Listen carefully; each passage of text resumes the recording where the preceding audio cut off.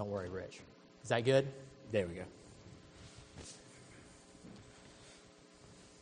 I move my hands too much to have a jacket. Y'all will just have to appreciate it. You laugh because you know it's true. Deuteronomy 13 and 14. This afternoon, we will look at the third commandment. The third commandment.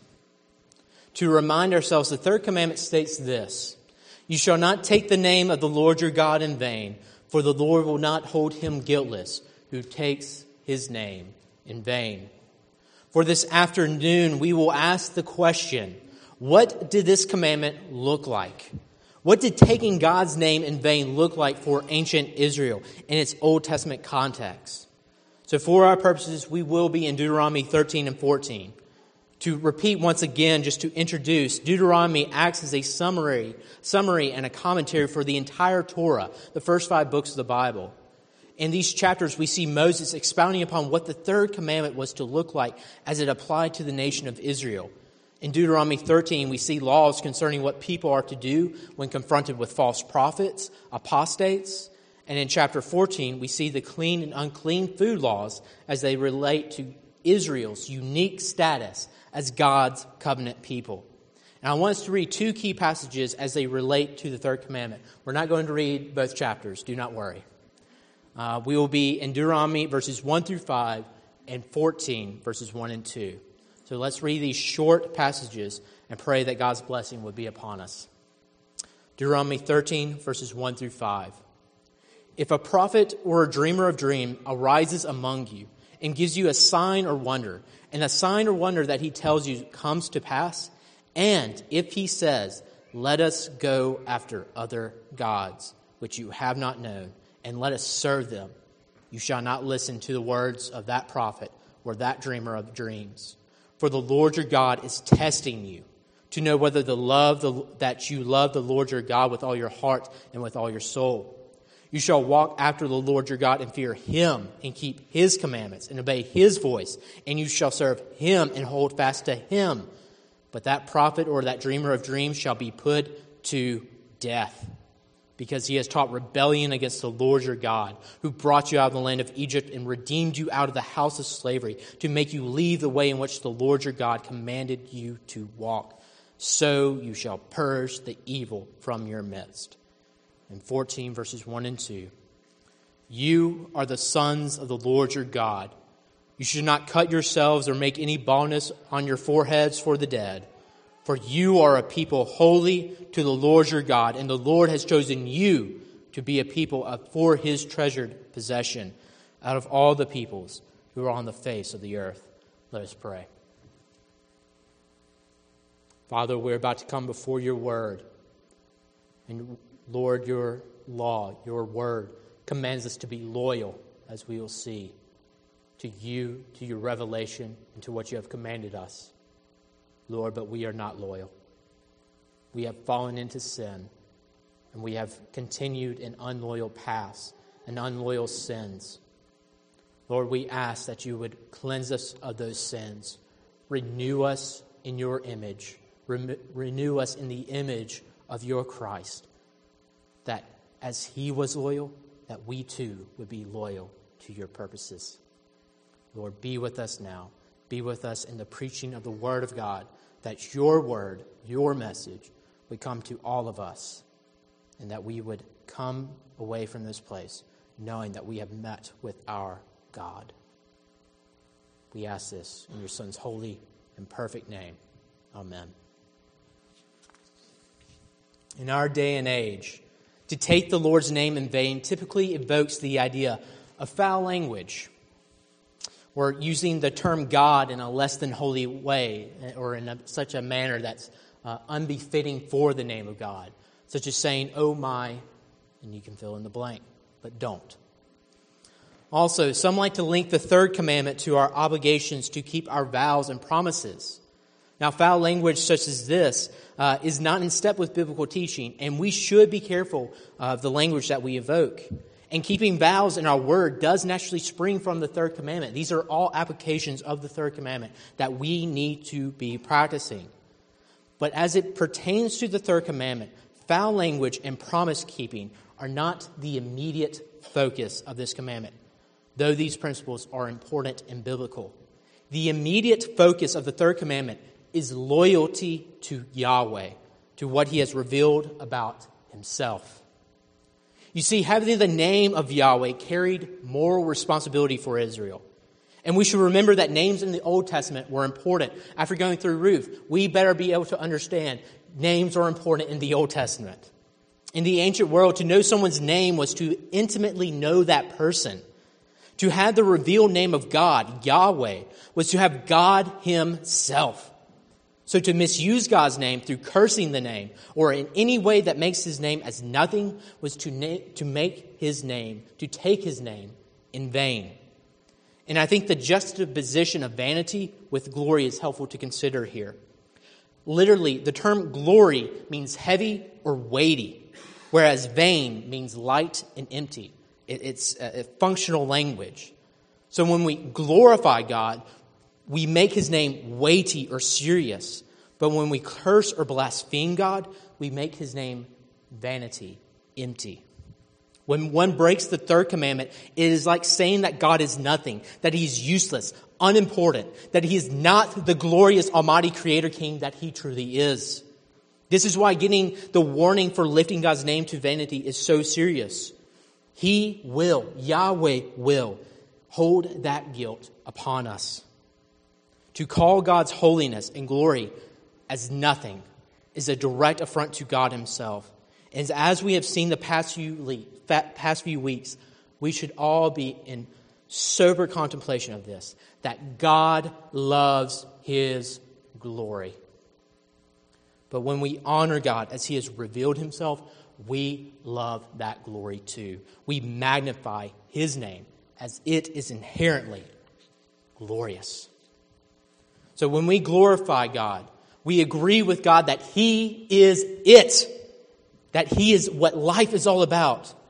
So when we keep the third commandment, we affirm our allegiance to our God and to his revelation that he is worthy of glory. And this is ultimately what Israel's covenant responsibilities were all about. They were to be loyal to God through glorifying his name in their word and deed. And we see this with our scripture reading for this afternoon. So let's look at what breaking the commandment looks like and what keeping this commandment looks like. Those are our two main points, what keeping and breaking the commandment looks like. So, the prohibition for the third commandment, what Israel was not supposed to do, is this.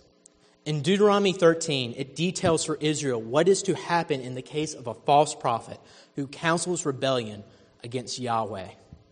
Chapter 13 lays out 3 legal cases ranging from individuals to entire villages on how Israel was to deal with those who counseled rebellion, or in other words, disloyalty to God's covenant. For this prohibition, it's vital to underscore that these false prophets were not those who were outside of Israel.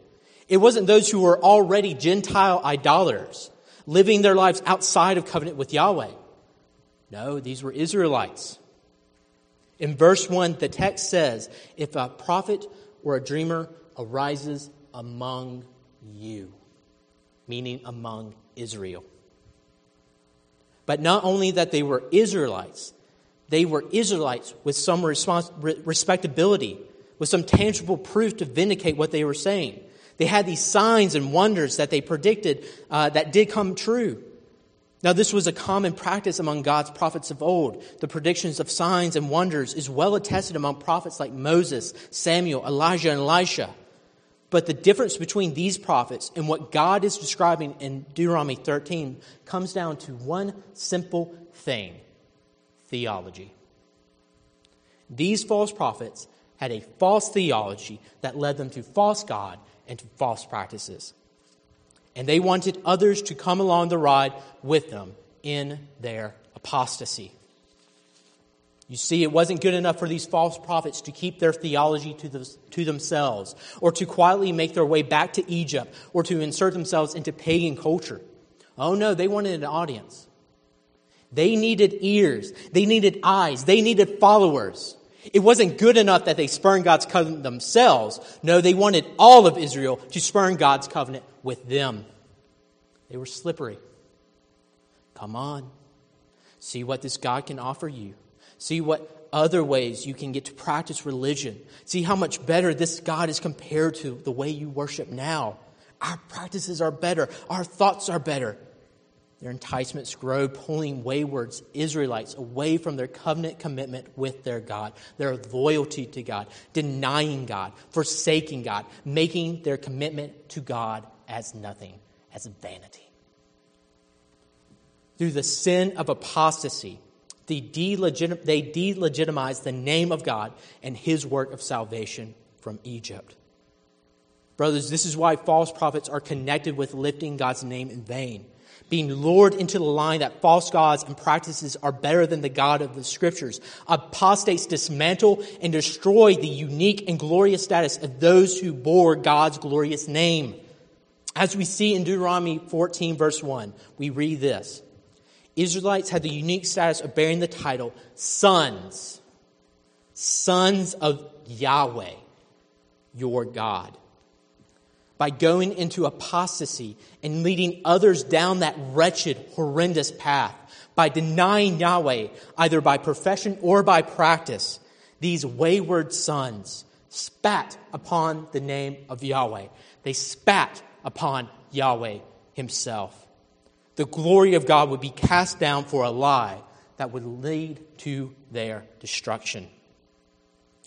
Brothers, the day is here and will only increase as time goes by that so many Christians or evangelicals will end up denying their God as well. Through unbelief and forsaking their commitment to the God they once professed, apostates trample underfoot the blood of Christ and curse the Spirit from working in their lives. Brothers, we must be warned. It is very easy for us to see apostates as caricatures. It's easy for us to conjure up that image of God-haters who once belonged to some backwards church with weird theology and even stranger practices, and they just didn't get it right the first time. But brothers, that's just simply not true. That caricature is not true. No, this apostasy is alive and well in Reformed and evangelical churches such as ours. Missionaries and pastors, Sunday school teachers and deacons have denied Christ for the God of their own choosing. For those who are captivated by the Bible and the Jesus taught in it, they now find their delight in Allah, Buddha, paganism, and postmodernism. Brothers, I can see brothers that I once called dear, dear men of God. I can see their faces before me in my imagination. Men that led Bible studies, women involved in outreach, entire families given over to the things of God. People who we would say in our cultural language, they were on fire for God. But now, they simply say this whole Jesus thing isn't worth it anymore. Those who were once radicals now lie deathly limp in their unbelief and vanity. Brothers, they were among us, but they were not truly of us. The fact that there are real apostates simply illustrates the fact that God's word is true when it teaches that false believers and prophets will rise up among the Christian church. The question is, what do we do about that? What happens when we have false believers evidence themselves among the church? For that answer, we need to turn to Deuteronomy 13, verse 5. Please read there with me. Verse 5. But that prophet or that dreamer of dreams shall be put to death.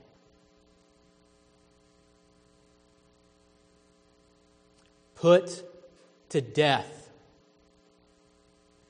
Because he has taught rebellion against the Lord your God, who brought you out of the land of Egypt and redeemed you out of the house of slavery to make you leave the way in which the Lord your God has commanded you. So you shall purge the evil from your midst. Now again, this is old covenant legislation for the theocratic state of Israel. Its civil laws concerning apostasy do not apply exactly to us as they did for Israel. But this principle still remains for us.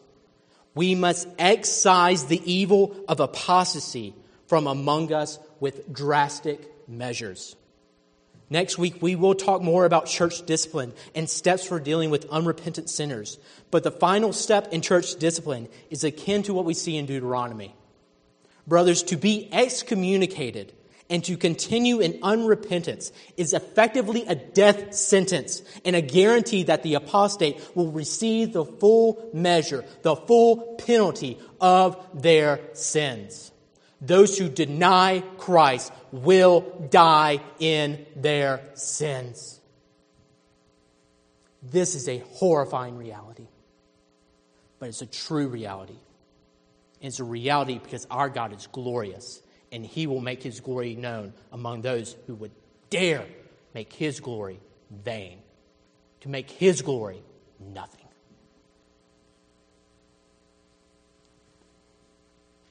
We must cleanse this sin from among ourselves. We must cleanse ourselves of those who would cast down the name of Christ to impose their own status of glory, whatever that may be. Buddha, or some malignant form of Christianity itself. Brothers, the question for us is whether we will be faithful in executing God's will to deal with apostasy, or will we give an ear for those that we may love or respect, though they despise our Christ. Brothers, the question for us is this. Who will you be loyal to? Who will you listen to? What happens if that once believing spouse or child leaves Christ behind? Scenario that happens far too often. What happens when a loved leader starts teaching something clearly outside of God's Holy Scripture? Again, another scenario that happens far too often. Will you hear the command of God not to give an ear, but to solely be devoted to what God has already commanded in His Word? Who will we be loyal to? Whose name will we honor? Our unbelieving, unrepentant friend, our loved one, or the God who loved and saved us? May God give us the obedience and loyalty to His way and to His Word, and not to some apostate, not some creature, no matter how endearing and close that creature may be to our hearts. Brothers, we need to forsake unbelief and rebellion, and we must align ourselves more and more with the God who has saved us, who has made His glory known among us in our salvation in Christ Jesus. Brothers, excise that evil from among us. Now, brothers, these things are hard things to hear. And what we have been called to do is difficult. And it's difficult to evaluate where our heart lies. To choose between that loved but wayward friend or family member or our God. To choose and align ourselves resolutely with our God should be our most natural response as those who bear His name. And this is what it means to keep the third commandment, to align ourselves with Yahweh. This disposition towards loyalty to Yahweh was to be reflected by Israel. They had a unique status as the sons of Yahweh your God. As we read in Deuteronomy, Moses provides certain cultural practices, primarily food laws, that distinguish Israel as the unique possession of Yahweh in contrast to the other nations. By these practices, Israel distinguished themselves among the nations and were to bring the glory of God by their loyalty to their God and to His ways to the nations. Again, Deuteronomy 14:1 states this: "You are a people," talking to Israel, "you are a people holy to the Lord your God, and the Lord has chosen you to be a people for His treasured possession out of all the people who are on the face of the earth." And this passage echoes other statements in the Pentateuch that we find, like Leviticus 19:2.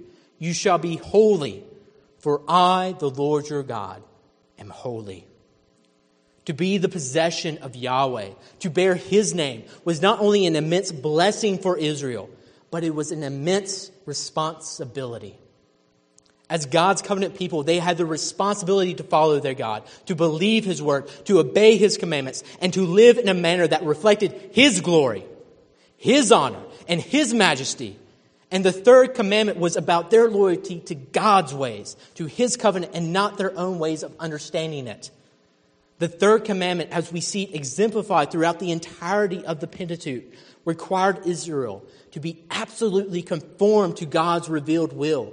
Israel had this responsibility, and the entirety of their lives was to be given over to God's glory, to making His name great. This was their purpose. This is who they are. We are God's people. But brothers, we would be error if we do not know this. Though the law of Israel required absolute conformity and absolute perfection, the history of Israel tells a completely different story. Very rarely do we see this perfected covenant faithfulness from Israel. And when we do see a generation of Israel faithful to the Lord, it is typically only a short while after they fall right back into covenant infidelity. And brothers, Israel's story is not unlike our own. We have a high calling as those who have been redeemed and sanctified by Christ Jesus. We have covenant commitments that we need to fulfill, and we have responsibilities to our God and to one another. We're doing this class, the new members class, and how we have a responsibility to one another and to our God, that we have these covenant commitments and they're serious and we need to take them seriously because our God takes them seriously. We must be all in to this faith. But the basis of our redemption, brothers, the basis of our redemption and sanctification to our God is not based in our covenant faithfulness. We are not sinless in all of our pursuits of holiness. We often moan and murmur along in our Christian walk. We don't always reflect the glory of God. We don't make God's name weighty by glorifying it in word and deed. Far from it. Brothers, we don't always keep the third commandment. We aren't always loyal to God and His covenant. We sin and break this commandment constantly. Our lives are not the exemplar of what faithfulness to God looks like, even though we may be true believers. Brothers, this is why we don't come before this table to celebrate ourselves. And we don't come to this table to give ourselves a pat on the back. Even in our best days, our holiest days, our godliest days, we are still nothing before our God and King. God's grandeur, His holiness, His faithfulness to us is so much more glorious and weightier than what we can even describe. It's what we call ineffable. And the basis of our holy status before our God is not because we finally got around to being committed or serious about the faith. No. Brothers and sisters, the basis of our holy relation to God is not how loyal or committed we are to the faith or to the Scriptures or to the church, but how faithful and obedient our Christ was to His Father. Everyone turn to your Bibles to Hebrews 5, please. And when I say turn to your Bibles, turn in your Bibles. Hebrews chapter 5. We need to see that our standing in relation to the Father is not upon something that we do. It's not on us. It's not how wonderful we are that we bear in the way that we bear the name of Christ. We need to see this from Hebrews 5. In showing that Christ is indeed the superior high priest, the author to the Hebrews states this in verses 7 to 10 of chapter 5. In the days of His flesh, Jesus offered up prayers and supplications with loud cries and tears to Him who was able to save Him from death, and by death from that place of the dead, the grave. And He was heard, Christ was heard, because of why? His reverence. Although He was a son, He learned obedience through what He suffered. And being made perfect, he became the source of eternal salvation to all who obey him, being designated by God a high priest after the order of Melchizedek. We need to see three qualities about our Christ here, particularly as it pertains for his sufficient work for us, as the basis of the covenant that we have with our God. Christ was heard, catch this, by the Father to resurrect him from the grave because of his overt commitment to the Father. And that overt commitment is often translated as reverence. He was all in. He was on fire for the Lord, to use our poor language. Hebrews 5:8 states that Christ learned obedience, but this was not to be taken as some initial lack of obedience to Christ. Christ was sinless. He was always obedient. But Christ learned through the trials that God gave him, culminating in the trial of his crucifixion. And it was only by being victorious in these series of overwhelming trials that Jesus fulfilled the Father's unique will for saving us, is that he kept the law for us, is that he kept the law of the Father in our place. He did the will of God for us. That his obedience, his perfect obedience to the Father, would become our obedience. And this Jesus, having been reverent and obedient to the point of death, having been completely loyal to what his God had revealed to him, was made perfect. Our third point. And in this perfection of absolute loyalty to the Father does this. Jesus is exalted as the Savior by the Father. He is the God-man that becomes the source or the cause of salvation, of eternal salvation for all who obey him. Brothers, we are called to obey Christ because he is the source of our salvation. Yes, we are called to covenant faithfulness, but we have the great responsibility, and we have the great responsibility of glorifying our God. But our Christ does not need our help with magnifying his name. He's done that himself. He is already magnified by his obedience and loyalty to the Father. Christ is the basis of our holy status before God. He is the source of our salvation. He doesn't need us. We need him. Without Christ, we cannot lift up the weight of God's name. We don't even have the ability without Christ to lift up God's name in glory. But Christ, in his keeping the third commandment, the Father raises up Christ and magnifies this Christ, his name, in glory. Brothers, we are called to glorify Christ, and it's because he is already glorious. We're simply recognizing that our Christ he is a perfect covenant keeper. He is a perfectly obedient son to his Father. That is what we worship. We worship the Son who has been obedient to his Father. We have worshipped a God who has been obedient to his God. Yes, we are called to glorify God, but not merely by how great we are at making God look good, not by our covenant faithfulness, not by our mere loyalty. God doesn't need a pat on the back, especially by us patting the backs of ourselves. No. God is glorious and magnified with or without us. Brothers, if you have been renewed by God's grace, you want to glorify God among the nations, among the apostates, among those who despise God naturally. But we need to point the nations to Jesus. He's both the example and object of God's glory. Don't show how your imperfect obedience, however godly it may be, it's still imperfect. Don't show off your imperfect obedience, but direct all eyes of the nations to the perfect obedience of Jesus that magnifies his Father's name, not ours. Brothers, it's time now that we come before our God and commune with God who magnifies himself through his Son. May we have our faith firmly planted in our glorious Christ and not ourselves.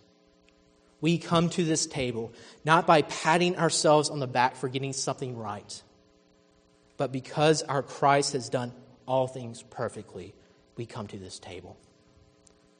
Come to this table, brothers, not venerating ourselves, but but lifting up that name of Christ in wonder of his salvation and his glory. Brothers, we're coming before our God in his glory. May we prepare ourselves appropriately. May God be with us. Let us pray.